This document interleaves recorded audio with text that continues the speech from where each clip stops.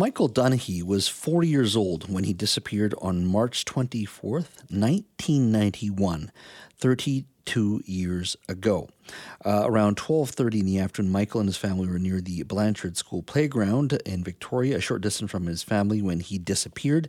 Victoria Police Department says a number of other families were in the area for a touch football game. It is a court case that has it was a story that has caught the attention of British Columbians from day one, and it is one that we continue to talk about. And I wanted to have our next guest join us because it's a story that he has covered many times. John Daly is a former host, of course, CKNW's Back on the Beat. He's a former Global News investigative journalist as well. John, welcome. Good to be with you, Jazz. Sad day. Yeah. Exactly 32 years ago today. Yeah, exactly. It really is. You know, when I saw the just a mention of it in the news earlier today, it got me to thinking. Even when I started in the news business, having covered this story, did you cover it right from day one? Yeah, I was trying to remember the very first one I did. I think it was the Monday after the Sunday. Ended up reproducing some of the Czech TV material and putting it out. And then we went over to Victoria, went into Michael's room.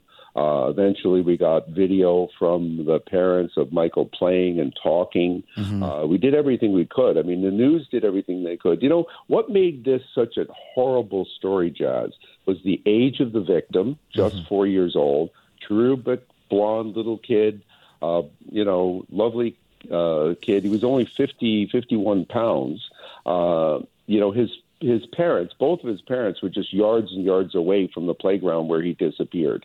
There were zero leads. No eyewitnesses saw anybody taking him away or leading him away or him running off, nothing like that. So there were zero clues. He came from a good family.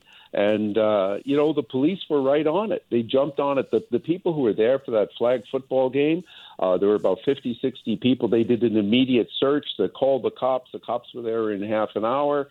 The Victoria City Police, then it was the RCMP joined in, the other municipal police forces. Everybody jumped on this thing. And it was horrible because there was just nothing. Mm-hmm. It was just terrible. And this happened at 12:30, as I was saying, in the early afternoon. And he was in the Blanchard School playground in Victoria, just a short distance away from his family. And there were family and, of course, spectators in the area at the time for a touch football game. So this is your typical weekend or sort of get-together with family and friends. And I guess what hits you hardest as a parent is just, it's not like this is a child older that's out late at night or something happened. This is a case of a 4-year-old in and around family and friends and just vanishes. It was the first time that little Michael had been allowed to walk over to the swings and the play set and the playground by himself. His mom had a 6-month-old baby that she was dealing with at the car. His dad was there. He was unloading stuff for the football game.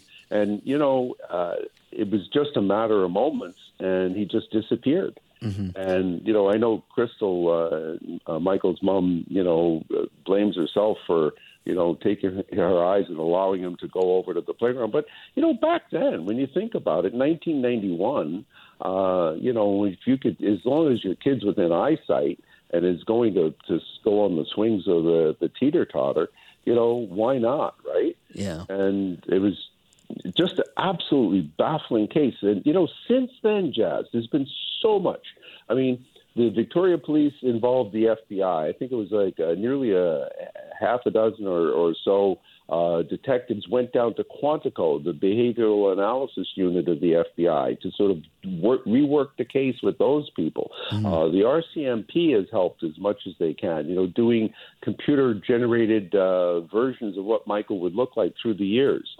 A year or so ago, they had an artist do a sketch of what he would look like now.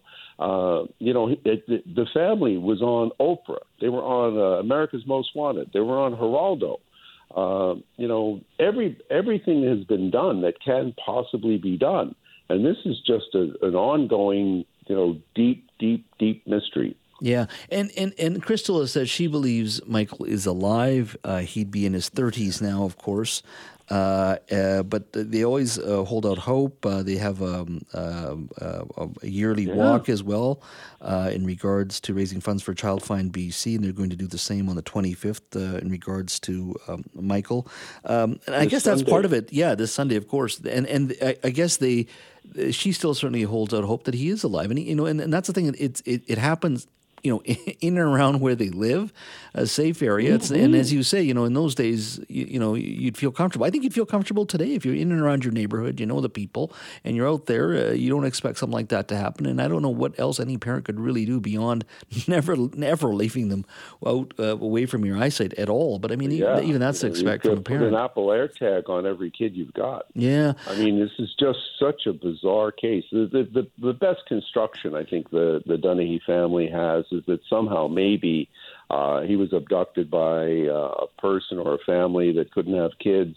They've raised him, and that today, maybe through genetics and genealogy, if he ever submits his DNA to 23, whatever it is, or one of the other, genealogy things, that they'll be able to, connect with him and find him and find out what happened. Yeah, it is truly perplexing, but I am always amazed at Mr. Dunahee's family's courage. They have continuously been at the forefront, always made themselves available to media to continue to talk about this story, and I think it's very important.